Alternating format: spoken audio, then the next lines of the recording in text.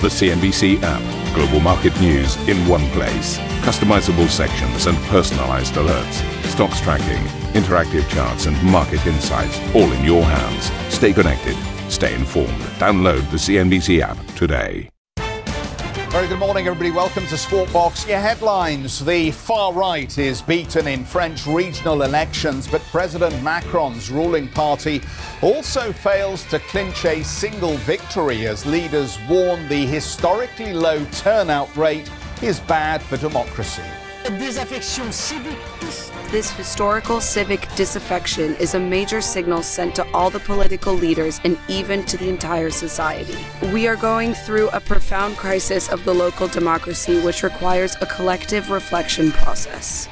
Sajid Javid is appointed UK Health Secretary after Matt Hancock resigns in disgrace, with the former Chancellor pledging to end restrictions across the country. We are still in a pandemic, and I want to see that come to an end as soon as possible. And that will be my most immediate priority, to see that we can return to normal as soon and as quickly as possible. Trouble for Tesla. The electric car maker recalls nearly 300,000 vehicles in China for an online software update over a safety issue which can cause sudden acceleration. On the markets, US stocks posted their best week in months, and the S&P hit another record high, even as the Commerce Department's inflation indicator rises at its fastest rate since the early 90s. The death toll in a Miami residential building collapse climbs to 9 as rescuers search the rubble for signs of life, with more than 150 people still missing.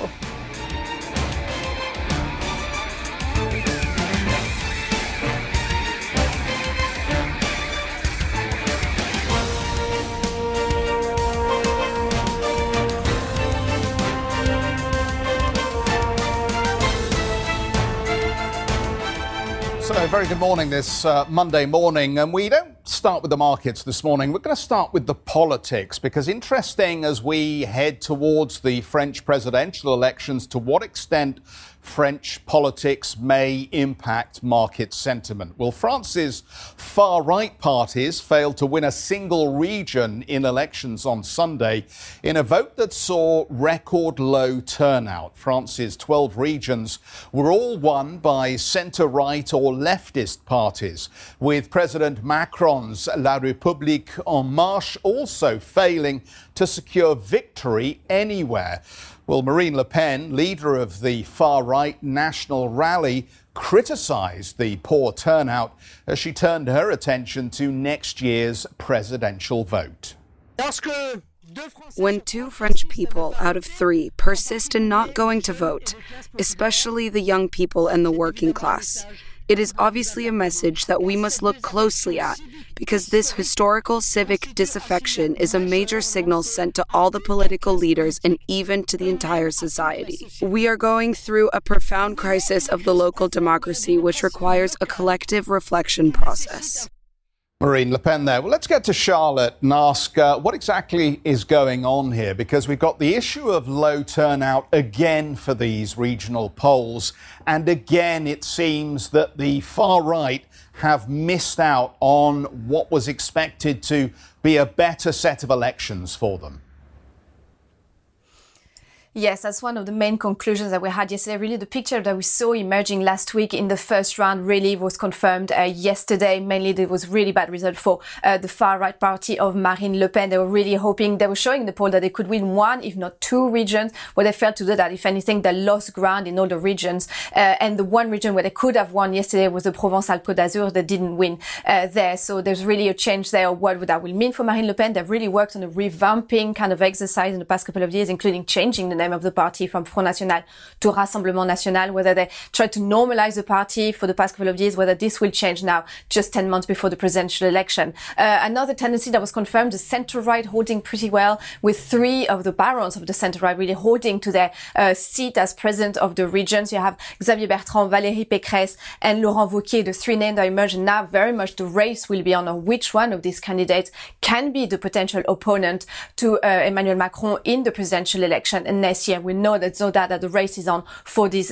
three names. An awful result for La République En Marche, as you said. It's still just a one-man band. It's only just an instrument for one man to win Emmanuel Macron. It's not a party that has local grassroots, doesn't have local networks, and did really badly there. And the turnout being abysmal again, only 34%. Now the paradox, the map hasn't changed at all. All the regions have remained exactly the way they were in the last election in 2015.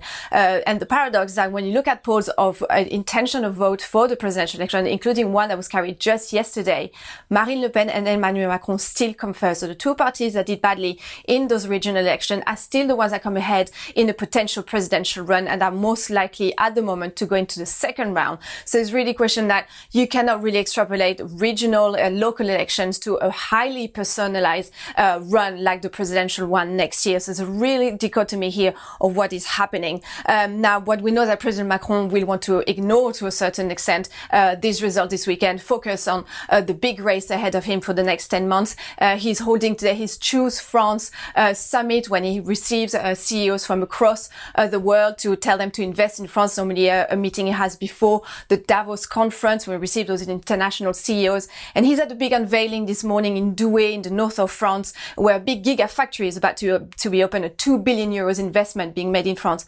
But guess what? Guess who will be next to him? It will be Xavier Bertrand, one of the center-right frontrunners, a potential opponent to him in the next presidential election, because that will be in his northern region. So believe me, the race for the presidential election is very much on, and President Macron won't be able to escape it even this morning, guys. Say this very often, but I was chatting to the president myself not 2 weeks ago about international affairs when I saw him at the G7 as well. And I have to say, whether you like him or not, he is a very impressive international mover and shaker. He looks right on the world stage. Is that part of the problem, that he's looking too much at the outside about the international issues and not enough at his domestic power base, which, of course, is very fragile at the best of times? What is the usual role of the president to a certain extent? The president focuses on the big international picture, and the prime minister focuses on more domestic things. The president will give the roadmap, and the prime minister is the one that will have to apply it. And look at his personal polling. He's doing very well, and he's doing better and better now that the health situation is improving, the economic situation is improving. He's at 50% of positive opinion, which is unheard of compared to his predecessors at the same time of his presidency. So he's doing okay. So in terms of the presidential election, he could still be the winner. As things look at the moment, we know that 10 months is a long time in politics, but at the moment, he's still the favorite. Now, what the question of some of these local elections, bad result raised, is that what it mean for President Macron in the legislative election, the parliamentary election that comes just a month or two after the presidential one. And president, without a majority in parliament, will really fail to push their agenda through. And at the last election, President Macron had a vast, huge, solid majority to push his reform agenda through. Now, the question is, if he fails to get some of his MPs elected after the presidential election, then he will really struggle to push his reform agenda through for his second mandate, potential second mandate. Very much indeed for that, Charlotte, for running us through what happened over the weekend. Right, Douglas Yates is professor at the American Graduate School in Paris. Good morning to you, Douglas. Well, look, I mean, you point out in your notes about this turnout in the second round. It's a lot simpler for creatures like you and me, i.e. you have less candidates. Why was it so dismal? Marine Le Pen is right in some ways that actually there is a crisis in democracy in France in some ways. I mean, she should have been a major beneficiary of discontent towards Macron, shouldn't she? Yeah, well, the regional elections just don't interest anybody. I mean, there were these interviews showing French people being asked, what do your regions do? And the regions do some important things, like they run the middle schools. You know, they take care of roads. They run the fire departments. This stuff is not sexy. So it's a kind of election where the government needs to make more of an effort to get the turnout. And they can do things. They can do things like mail-in ballots or even electronic ballots. Everybody after COVID, like this moment with me now, we're able to use our computers to communicate with one another. And instead, they kind of require people to go in and fill out in person a paper ballot. Young people voted more than older people It's bizarre. But if they made the effort to make this a digital election, I think regional participation would increase noticeably. Douglas, is the economy an issue at all? I mean, clearly France had a difficult 2020 like all other European countries, but they are expected to rebound. I think 5.4% is the number that's been penciled in by a lot of the economists here. But it's going to be hard charging, isn't it, with these sporadic flare-ups in the COVID pandemic. Is it coming up as an issue for the voters at all? Yeah. The voters are divided among a whole spectrum, a whole range of parties, but they remain fairly stable in their identity. So the positions they're going to be taking on the economy are predictable. So on the far left, they're going to be complaining about downsizing, outsourcing, protection of rights. On the far right, they're going to be complaining generally about what is perceived as a bad performance by all the systemic partners. And on the center right, which is the most interesting right now, on the center right, they've managed to break and define themselves as different from Macron's Les Républicains.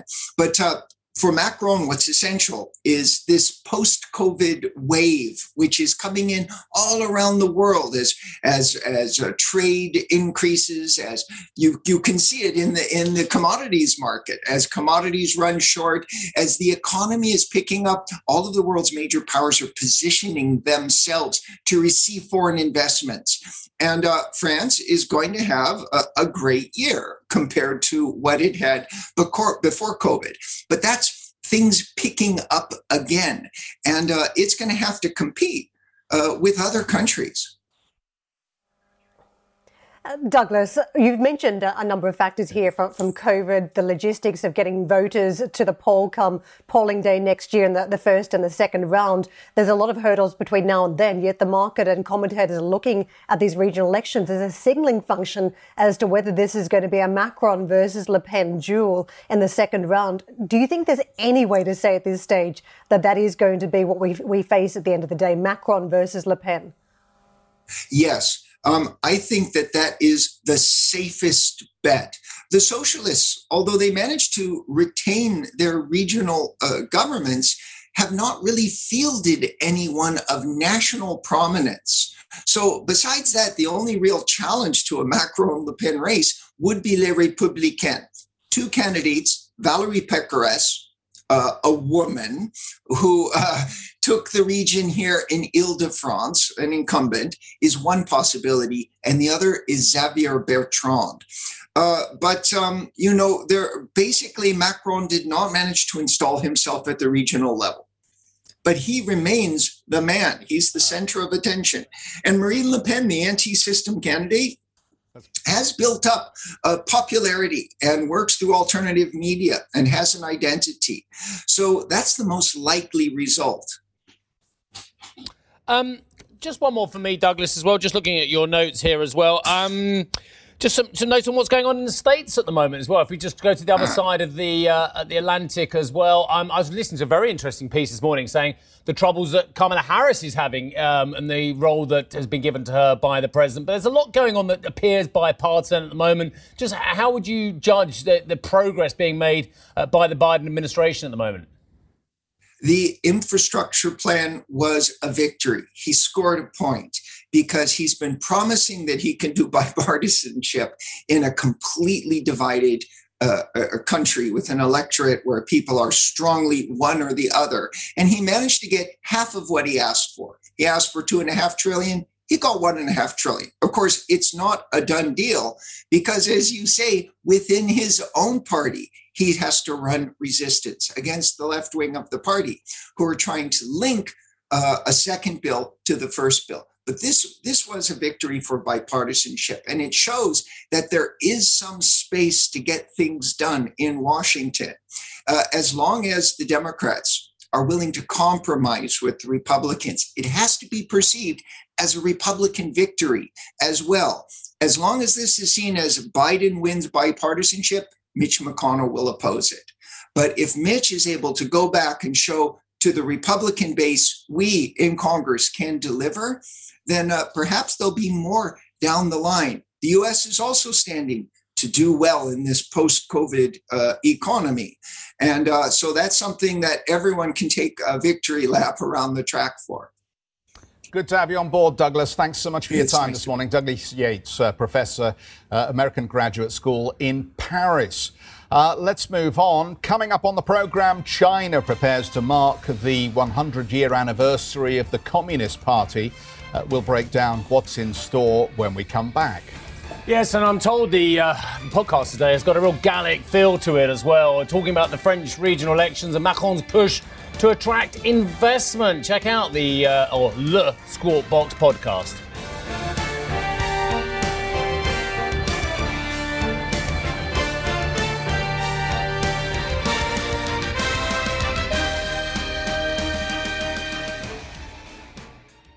Listen to CNBC's Beyond the Valley, the podcast that explores the biggest tech news from across the globe. Join me, Arjun Karpal. And me, Tom Chitty, every week as we bring you insights into the top stories, unpack the latest trends, and find out where the industry is headed. Now available on Spotify, Apple Music, and Google Podcasts.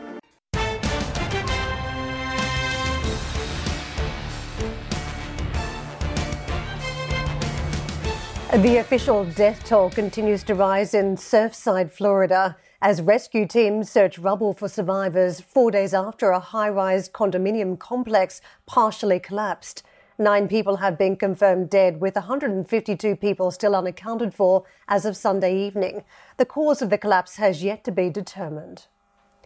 US Republicans have signalled they're ready to move ahead with Joe Biden's $1.2 trillion infrastructure bill after the president withdrew his threat to veto the plan. Biden had thrown the agreement into doubt by suggesting he would block the bill unless the GOP signed up to other Democratic proposals, but then walked back those comments over the weekend. And to the data, the US core PCE price index, a key inflation indicator, rose in the month of May at its fastest year-on-year pace since 1992, coming in at 3.4%. The rise reflects the accelerating economic expansion stateside, along with the resulting pricing pressures. However, the core PCE index for the month was up just 0.5%, while consumer spending was flat. This as the Federal Reserve downplays inflation concerns, which it views as, quote, transitory. Steve. Pound in the pot, Karen. That's the first time someone's mentioned transitory this week. Okay, thanks very much indeed for that. Okay, let's take a quick look at what the US markets did as well. So this is what we did on the session as well. I think what's perhaps more interesting for you is what we did on the week as well. So the Dow was up 3.4% last week, S&P 2.7%, NASDAQ 2.4%. Dollar index week to date was down 0.5%. Financials were certainly one of the big catalysts on Friday. They were up 1.3%, but actually on the week it was energy. I'll come to oil in a few moments' time, but just to say, Wells Fargo 2.66 is the percentage increase on Friday. And we did this, didn't we? We did this at the tail end of last week. We had a look at the valuations of US companies compared with US companies as well. And you would struggle to find a US bank with a price to book of less than 1. In fact, some of them, like JP and that, significantly higher than that, a lot closer to 2 than 1 as well. Whereas in Europe, you struggle to find a bank that has a price to book anywhere near 1 or over, significantly lower. The likes of SocGen, the likes of HSBC, the likes of Barclays, some of the biggest banks, UBS as well, are not getting above that 1 level as well, which shows you, yes, there is a big disparity in terms of the valuation, but is that disparity ever going to be filled? Is that gap ever going to be filled? And the answer appears to be historically, not on your Nelly. So there's a little bit of a challenge to all you out there saying European equities are cheap, US equities are expensive. Show me the period in history where that gap has been closed. Not got tighter, but closed. And I'm struggling to find any of it for a whole host of regulatory, liquidity, psychology, performance, underlying economy reasons as well. Let's have a look at energy. I promise you that one as well. Last week, energy in terms of the stocks was up 6.7% for the subsector. Really, really big rally for Brent and WTI. 3.4% WTI, 3.6% on Brent. A lot of eyes on OPEC and what they're going to be doing going forward. Seeing as we're at the kind of levels where it's really beginning to hurt some. Hurt in the likes of India, hurts a lot of manufacturing companies. In China, for instance, the profits there just coming off a little bit as the raw material prices increase as well. Is this when OPEC starts to open the taps a little bit more aggressively? Braver men than I have fallen on the sword of that call. Anyway, so we're up 57% over the last 5 years, but a large amount of that, of course, in the most recent weeks and months. Let's have a look at the Asian markets. Ex-Hong Kong. A little bit of rain down there as well. We had a bit of rain in Sussex as well. Didn't stop me coming in. But I think I've got a feeling the Hong Kong weather's a little bit more inclement, to be fair. But anyway, flat on the Shanghai Composite. In fact, flat across the board. Really a complete lack of volatility on these major Asian indices so far today. What do I think of the opening calls? What do you want to think? Let's have a look. Get the words out. There you go. Look, flat as a pancake again. So really all to be done on that. I'll give you a little bit of a hint of what's ahead the week ahead. We've got conference board data on Tuesday. That's quite interesting for some of you as well. Then we get the ADP later in the week. But the real point is the employment data as well. Bearing in mind, that employment data will be an outcome, not an outlook.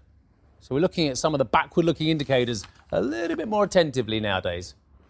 Let's pick it up and let's move on. And we'll obviously focus on jobs, I think, for the whole week, won't we, in the absence of other market movers. Chinese regulators have said Tesla will recall nearly 300,000 Chinese-made and imported Model 3 and Model Y cars. State officials said the move is due to an assisted driving function which can be accidentally activated and cause sudden acceleration. The software recall is a first for Tesla cars built in China.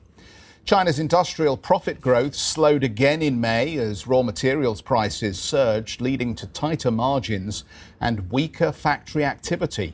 Profits at China's industrial companies rose nearly 37% in May compared to 2020, according to the National Bureau of Statistics, marking a slowdown from April's 57% surge.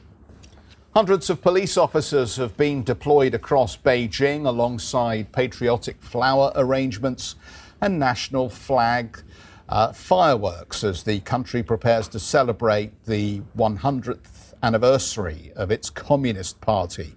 The festivities and ramped up surveillance come after a year of planning and as the party faces political challenges at home and abroad. Let's get to Sam, who's got more on this from Singapore. Just characterise the nature of the celebrations for us, Sam.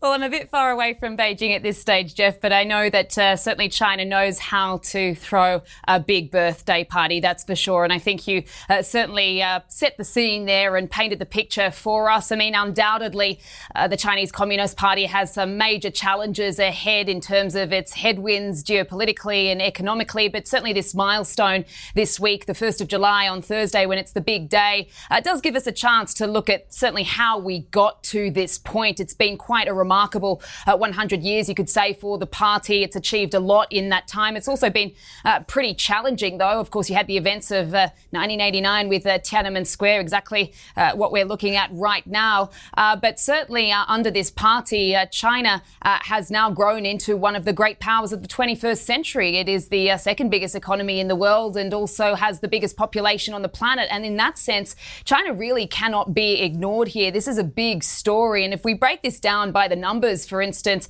if you look at your screens there, I mean, we have seen China's GDP growth under its leaders absolutely soaring from the days of Mao Zedong to today with President Xi Jinping. And that really started to climb, as you can see there, from Jiang Zemin to Hu Jintao, much thanks to Deng Xiaoping's reform and opening up policies in the late 70s, really opening up Shenzhen to the world, the Guangdong province, which really started China's massive economic boom. If we look deeper into the numbers, certainly if we compare it with the US in terms of the difference between the world's two biggest economies right now, if you look at China's share of global GDP, for instance, it was 18% last year compared to the US's 24%, so not far behind. And that was the same with foreign direct investment inflows into the country. Right now, you're looking at China's GDP per capita, which certainly has taken off since the 1980s up until now. We do know the purchasing power of the Chinese consumer is very strong, that rising middle class. But also, if you look at China's